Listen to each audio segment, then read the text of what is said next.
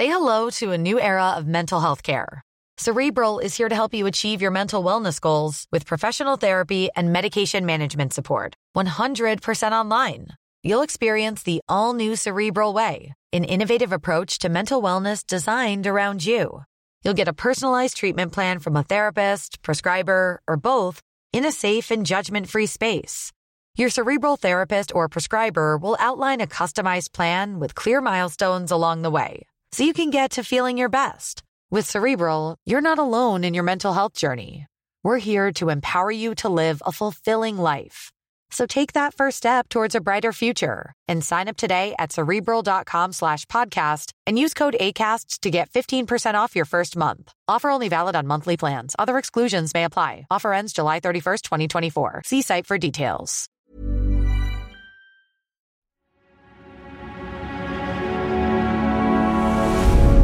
Tortoise.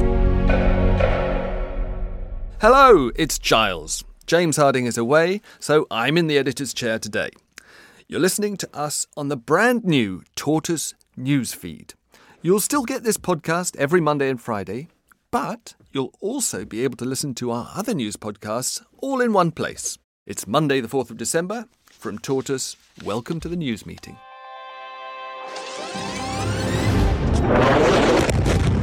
With the collapse of the ceasefire, the hostages and the people of Gaza are once again caught in the crucible of war. The IDF has been warning Gazans in parts of Khan Yunis to leave and head to designated safe zones. The presidents of COP28 declaring a new deal that aims to dramatically reduce methane emissions over the next 5 years. Rescuers have found the bodies of 11 climbers after the Merapi volcano erupted in West Sumatra on Sunday. We can't get enough of the pandas. The UK's only giant pandas have left Edinburgh Zoo. They're returning home to China. I don't know if I'll ever see pandas again, to be honest, so I think they're so lovely and so gentle and calm. I'm joined today by Tortoise's political editor, Kat Neelan. Hello. And by Tortoise's reporter, Will Brown. Hi. And we're also joined today by Remy Adekoya, politics lecturer at the University of York and author of It's Not About Whiteness, It's About Wealth. Morning, everyone. Now, you're each going to tell me what you think Tortoise should be covering, and then I'll decide which story should lead the news. I should say that, of course, we are roughly 6 weeks into a war between Israel and Hamas in Gaza. That is the big story. It is, in a sense, the big story every day. But we're not necessarily going to be covering that today. We are asking what should lead the bulletin, and the principal criterion there is that it should be new. There are incremental developments, of course, in the Israel-Hamas story, and we will cover them in other formats. But if you don't hear about that particular story today, that's why. Anyway, in a single sentence, please, each of you, tell me what your story is about. Kat, do you want to go first? Sure. Mine is the unpopular populist. I think I can guess. The fellow who thinks he's a celebrity. Will, what's yours in one sentence? Mine is, who needs enemies if you have friends like these? Oh, my goodness. Okay. Mystery. And Remy, what's your story in one sentence? Mine is Keir Starmer confident enough of winning the election that he's not afraid of enraging the left of his party by praising Thatcher and of depressing voters by saying Labour won't turn on the spending taps, which can be tantamount to spending cuts. Right. Remy, let's start with your story. So it's Keir Starmer causing a storm. He had an article in the Sunday Telegraph praising Thatcher, where he talked about how she unleashed the entrepreneurial spirit of Brits. And there's been some pushback to that among some on the left who are quite upset with that. So I found it interesting that he would do that, because obviously he must know this, anything praising Thatcher is going to enrage the left of his party and probably also potentially enrage some voters on the left as well. So I found it quite interesting that he did that. He's going to have a speech today for the Resolution Foundation, where he's going to say nobody should expect Labour to turn on the spending taps, as quoted in The Guardian, which can be tantamount to laying the groundwork for, preparing people for actual spending cuts, most probably, which is an interesting sort of thing to do before an election, months before an election. So I found that interesting. And also he's going to say in the speech, emphasize that what he says is going to be the absolute priority for Labour under his premiership, as probably he expects, is absolute focus, he says, on productivity growth and on wealth creation. So he almost sounded like Liz Truss, actually. I mean, that's the kind of stuff Liz Truss was saying. So I find it also interesting that he's going in that direction. And I'm sort of wondering, how much of this is down to, some kind of electoral strategy, and how much of it is down to simply, perhaps what he really thinks about the direction in which Britain needs to go. So I think that's all quite interesting. It is.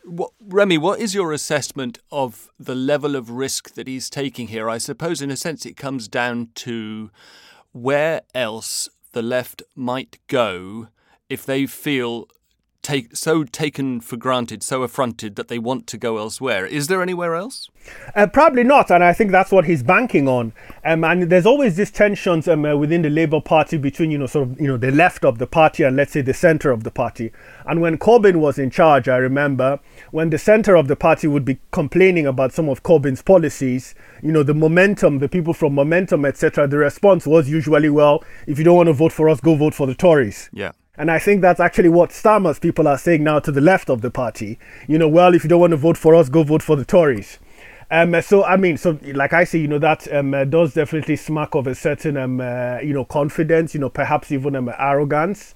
To some extent, which I find quite interesting because, we also hear that people around him, try to be careful and warn about not being complacent. But he definitely seems to be quite sure those to the left, on the left of Labour and also, leftist voters don't really have anywhere else to go. So I think he's clearly banking on that. Yes. So the actual words that he wrote in, or his ghostwriter wrote in the Sunday Telegraph, amongst others, it was a sort of standard length op-ed, where Margaret Thatcher sought to drag Britain out of its stupor by setting loose our natural entrepreneurialism. In the same paragraph, he credited Tony Blair. And in a sense, it was a very Blairite paragraph, wasn't it? Bracketing Thatcher and Blair together, as many people often do, as the sort of terrible twins or magical twins, whatever you want to think of it, who did pull Britain out of its funk in the 70s. Do you share that? Do you think maybe we're making a bit too much of one reference to Thatcher, or is this a very knowing game that he's playing? I'm just, surprised, why he would sort of do that. I'm sort of trying to figure out, does he think, is he hoping of winning some conservative voters or some voters who like Thatcher? Is that sort of the game plan? Perhaps. Or is he simply trying to present himself as this, leader who's going to sort of, rule from the center and who is focused indeed on wealth creation and productivity growth, which is not usually the kind of thing, at least, not since Blair, which Labour leaders have tended to emphasize. So perhaps that is simply what he thinks is most important right now. And that's why he's decided to go with that. Kat, what do you make of all this? Labour is very, very cautious. And actually, what I would say, I slightly disagree with Remy's interpretation about the spending announcement that he's making today as part of this speech, which I think is kind of part of a wider strategy that Labour has been deploying about being very, very cautious and not allowing there to be any kind of gaps between them and Conservatives when it comes to spending and taxation, because they know that the Tories will go absolutely hell for leather as soon as they find any kind of opportunity to say, well, you can't trust Labour with the economy, because traditionally Labour has been seen as not so trustworthy or so responsible when it comes to tax and spend. And they are conscious that the people they need to win over are people that might be traditional Tories, or at least give them sufficient kind of comfort that they're not going to tank the economy, that Tory voters don't come out. One more thing, Kat. Is there a turnout risk for Labour? We were talking with Remy earlier about whether the left had anywhere else to go. Of course, they can stay home, can't they? Is that a big risk?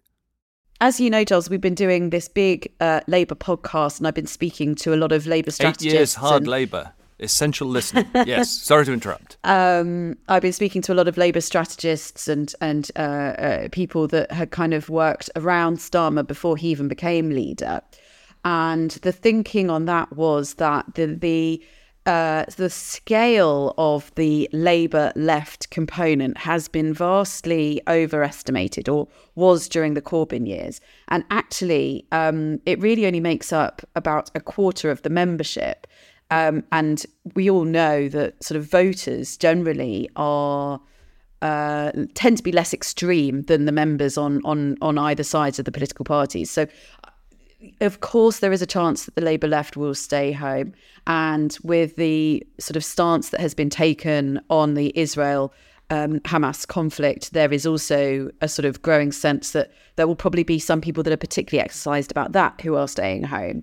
But they believe that it is a small minority, and it is in constituencies where Labour has such a stronghold already that it might reduce the majorities that people have, but it is not going to hugely change the electoral sort of mathematics. So, you know, you have people in cities, for example, who maybe have a majority of 24,000. That may be sort of scaled back to about 20,000 because of a combination of some of these things. But it's not going to affect the sort of number of people actually being returned, the number of MPs actually being returned. And what Starmer and his team have been trying to do is increase the breadth of appeal and not just the depth of appeal. It's all a sign to me of how very serious and granular and data-led they're being about this. Anyway, Will, I want to be very personal. You are the youngster among us. By my calculation, Thatcher was out of power before you were even born. I may be wrong about that. Yeah. But what does the mention... Isn't that true? No comment. Okay. What... For someone of your generation, let me put it like that, what does the mention of the word Thatcher in political discourse on the centre-left do to you? If I could play devil's advocate for a second to Remy's point, I would say that this whole thing smacks a little bit of the kind of the tribalism we see on the left. Even making any kind of reference to her is kind of, in a positive way, is completely taken out of all context, and treating her in a positive light as awful. It just smacks of just how divided we are as a society today. Great. Let's move on to Will's story. Will, you're pitching an assassination attempt. I am indeed. So, for obvious reasons, the utter horror of what's going on in Gaza is dominating the headlines, as it should be. But I'd like to look at something that has slipped by most people. And it's something which will likely have very far-reaching consequences for the world's most populous democracy and the world's most powerful democracy, namely India and the United States of America, who have, in recent years, been growing ever closer in an attempt to counter China. There are several cardinal rules in diplomacy, and one very important one is you don't go around assassinating the citizens of your friends and allies. No one comes out of that looking very good. Last week, US prosecutors accused an Indian official, or inverted commas, a senior field agent, of directing a plot to assassinate a prominent Sikh separatist leader living in New York. They then charged a 52-year-old Indian man with a plot to kill at least 4 Sikh separatists across North America. The man who is arrested is called Mr. Gupta, and as far as we can tell, he had some links to heroin and cocaine dealing before this incident, and US prosecutors are alleging that he was hired by the senior field agent to run a hitman squad. There could be many hitman squads, but he was hired to run one hitman squad in North America. Now, he was arrested in the Czech Republic. We're not exactly sure what he was doing in the Czech Republic, whether he was meeting someone there, whether he was in transit there, whether he was trying to escape there, but he was arrested there. And the assassination of another Sikh leader in June in Canada, Hardeep Singh Nijjar, who was gunned down in a car park outside a Sikh temple in British Columbia. Well, the US accusations from last week are all linked to this case. It's all inextricably linked. They're one and the same. Now, the context behind all of this is that Narendra Modi's Hindu nationalist government are getting increasingly worried about Sikh separatist movements in the Punjab region. While the independence movements are basically non-existent in the Punjab itself, there's quite a strong kind of so-called Khalistan movement in the wider Sikh diaspora, which has developed in part because of the extremist rhetoric coming from the Hindu nationalists who are dominating India's public discourse. Now, after the Canadian Prime Minister, Justin Trudeau, accused India of killing a Canadian citizen on Canadian soil, India went on a kind of diplomatic media warpath. The Hindu nationalist media and social media trolls went mental. They basically pushed out all these government lines about how the grand... Which were what? Well, it's basically about how the grand Narendra Modi had humiliated the snivelling little Trudeau. And there was this huge did they deny that? They denied it utterly and completely, and they said it was a fabrication. There was this huge diplomatic row, and India withdrew many of its diplomats from Canada and basically stopped all visa services for Canadian citizens. So I think what you see here is you saw the rising might of one of the world's new great powers pushing a smaller Western power around, namely Canada. And at the time, when Canada was raising this criticism against India, the US and the UK and other Western allies basically threw their hands up at the time and said, this isn't our fight, Canada, sorry, you're important to us, but India's probably a bit more important. That was basically the sum total of what they were saying. But now you've got a different situation where you've got exactly the same accusations being made by the US, and it's much harder for Washington to brush those under the carpet. And I think you'll notice, if you look at the Indian media, if you look at the Indian denials carrying out right now since last week, you'll notice a very real difference in the way India is reacting to the news. It's much more neutral. If not deferential, it's a bit more respectful.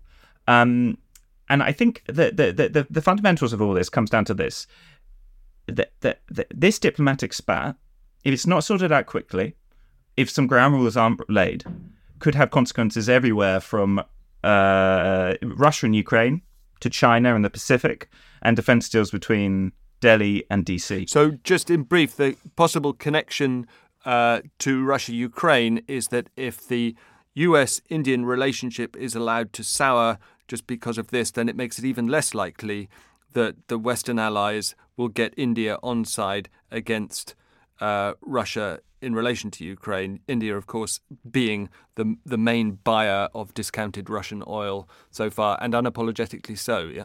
Is that what we're talking about? Exactly. So if India and the US are trading barbs around assassination attempts and hit squads on US soil, if they're trading barbs about that, it makes kind of cooperation on other really important things, ranging from climate change to China to India buying discounted Russian oil. It makes negotiations on that much more problematic. Remy, thank you very much, Will. How important do you think this story is, Remy? I think it definitely is important. I'm just trying to imagine now just how badly the State Department is going to want, this story to go away because of India's strategic importance, as Will has mentioned, especially in everything going on with China, etc. So I'm really curious, actually, how this, investigation, as you said, I think you said it was the FBI that's investigating the case. Will? Yeah. So what's really interesting about this whole case is the alleged assassination plots happened in June, at the same time as Modi was on a huge, kind of almost regal-like state visit to Washington. But in the background, these plots were allegedly going on. Kat, a murder plot in another country? I was reminded as Will was talking through his story about the response from the UK to the Skripal poisonings and how Theresa May corralled multiple allies, and there was a sort of mass expulsion of Russian diplomats / spies, not just from the UK, but multiple countries. And the fact that there has been very little response to this internationally it just goes to show you how strategically important India is, as discussed. We're trying to get trade deals, and other people obviously see them as very important as well, and B, what that then means in terms of impunity are sort of a little watchword in tortoise, because if India, which is a democracy, we must remember, and therefore we kind of tend to think that democracies behave in a different way to autocracies and dictatorships. If they are able to sort of get away with this behaviour in one territory, what's to stop them doing it elsewhere? Right. India, arguably the next China, now more populous than China with a much younger workforce. So that commercial relationships for every country with India are extremely important. And it's really striking, of course, how Modi is now used to getting away with pretty much anything on home soil. And the question is, can those acting in his name get away with murder abroad? We shall see. Will, thanks very much. Let's take a moment and then we'll hear about Kat's story. Selling a little or a lot? Shopify helps you do your thing however you cha-ching. Shopify is the global commerce platform that helps you sell at every stage of your business. From the launch your online shop stage to the first real-life store stage, all the way to the did we just hit a million orders stage. Shopify is there to help you grow. Shopify helps you turn browsers into buyers with the internet's best converting checkout. 36% better on average compared to other leading commerce platforms. Because businesses that grow, grow with Shopify. Get a $1 per month trial period at shopify.com/work. Shopify.com/work. Hello, I'm Giles Whittell, Tortoise's deputy editor. On the News Meeting podcast, we try to make sense of what should be leading the news with 3 guests who each pitched the story they think matters most. And once a month, we record a live episode in our newsroom. The next one is on the 27th of March, and I'm going to be joined by the brilliant author and podcaster Elizabeth Day. To come to the event and tell us what you think should lead the news, go to tortoisemedia.com/book. That is tortoisemedia.com/book. Kat, what have you got? So my pitch is the unpopular populist, who, as I think Giles correctly identified, is Nigel Farage in the jungle on I'm a Celebrity, reportedly for a record fee of 1.5 million. And yet it's not quite going to plan. So there appears to have been some kind of boycott, or maybe people are just not interested. Whatever the reasons, the launch episode was down 2 million viewers on last year. Farage doesn't seem to have been getting the airtime that he wants. He hasn't been being voted into the Bush-Tucker trials, and he was complaining about this to some of his fellow contestants because obviously if you do these trials, although they are obviously disgusting and involve you eating testicles and, you know, whatever, putting your face in a box full of spiders and snakes, it gives you more screen time. And he was clearly hoping that this would be a springboard for him to propel his profile to an even bigger audience than it already is. And yet it's not really working. And now there are sort of claims by allies that it's because of the woke producers trying to sort of hide him away. I have to say, if that were true, I don't think they'd be giving him £1.5 million to hide him away. Now, the cheeky sort of this is 2 stories packaged up as one pitch is that despite all this, there is still this live question happening within the Conservatives about whether he should be allowed back in and kind of what Rishi Sunak does about the Nigel Farage problem, because it does seem likely that Labour is still heading for government and Rishi Sunak is struggling. There are polls out on Monday today saying that he is less popular now than Liz Truss. There are Conservative Home, which is a Conservative blog that polls Conservative members once a month. They do a league table of all the ministers, and he is at the bottom of it. And James Cleverly is also fallen significantly. James Cleverly, who Rishi Sunak made Home Secretary, picking up one of the most difficult briefs about immigration. And there is this kind of ongoing issue that Rishi Sunak has facing the right of his party. They don't believe that he is doing what is necessary or what they consider necessary on immigration. They don't believe that his heart is really in it.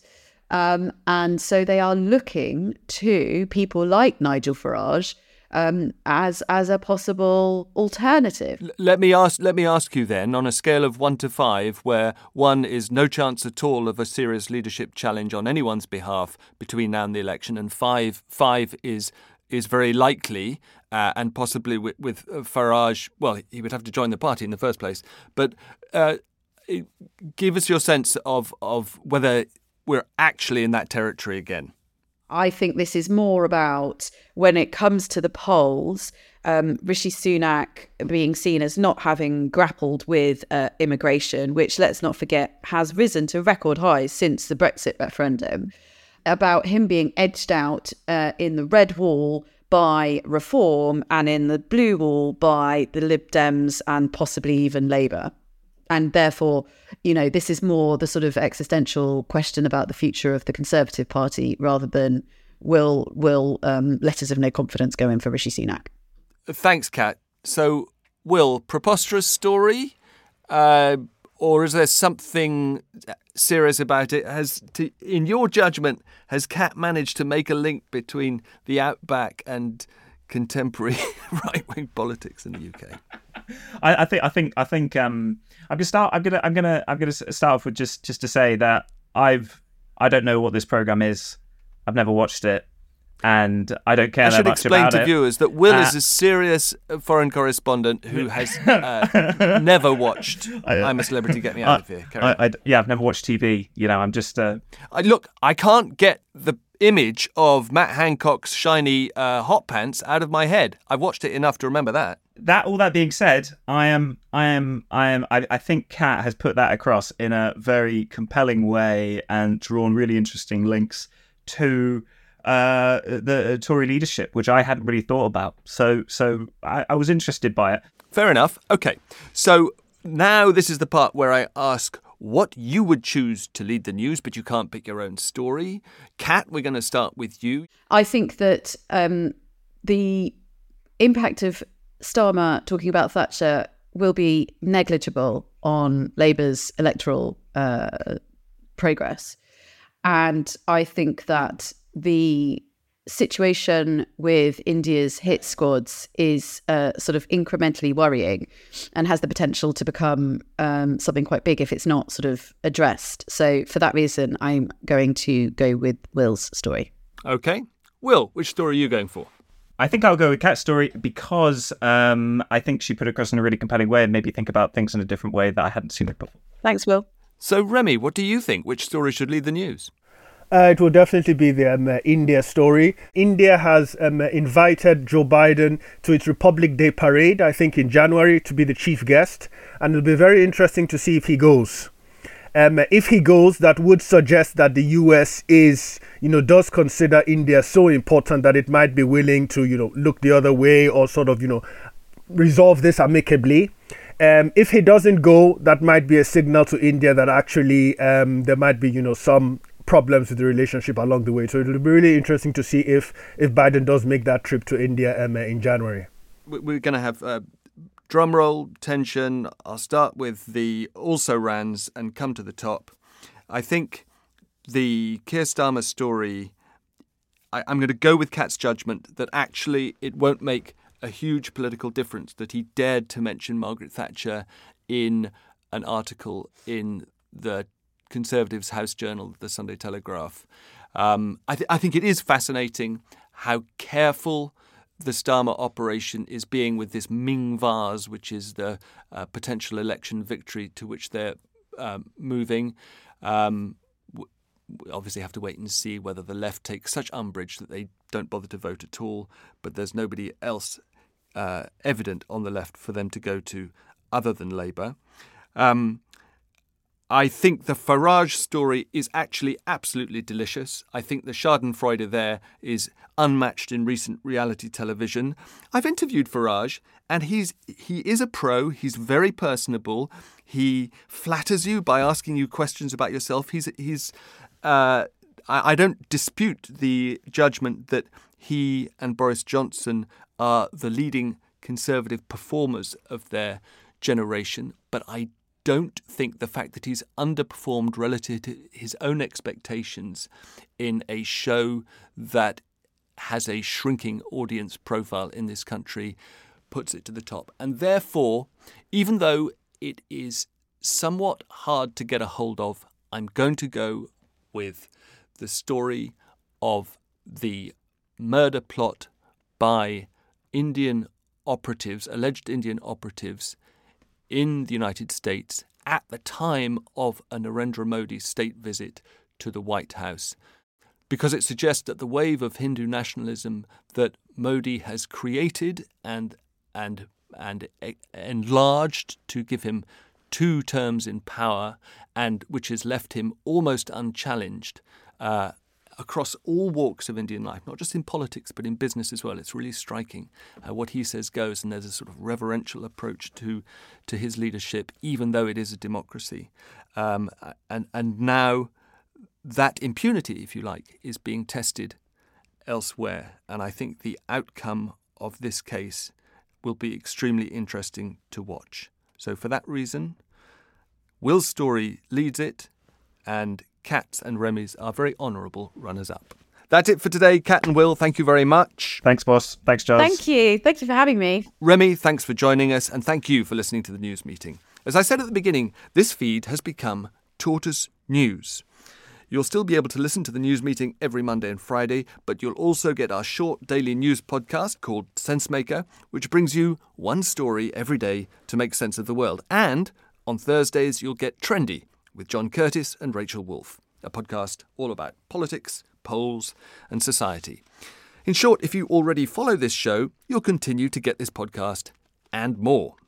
James will be back with another episode of the news meeting on Friday, when he'll be joined by the Green Party MP Caroline Lucas. And on Wednesday night, he'll be recording a special end-of-year episode of the news meeting live in front of an audience at the Tabernacle in Notting Hill. He'll be joined by ITV's political editor Robert Peston to discuss the biggest stories of 2023 and Peston's new book, Bust. You can still get tickets by going to intelligencesquared.com/events. Tortoise.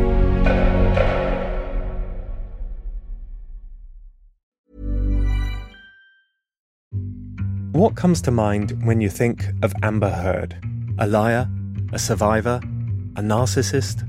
The trial of Depp v. Heard was a global phenomenon, but I want to know, was it a fair fight? I'm Alexi Mostrous, the host of Sweet Bobby and Hoaxed. In my new podcast, I'm investigating whether Amber Heard was the victim of an organised trolling campaign. Just search for Who Trolled Amber wherever you get your podcasts.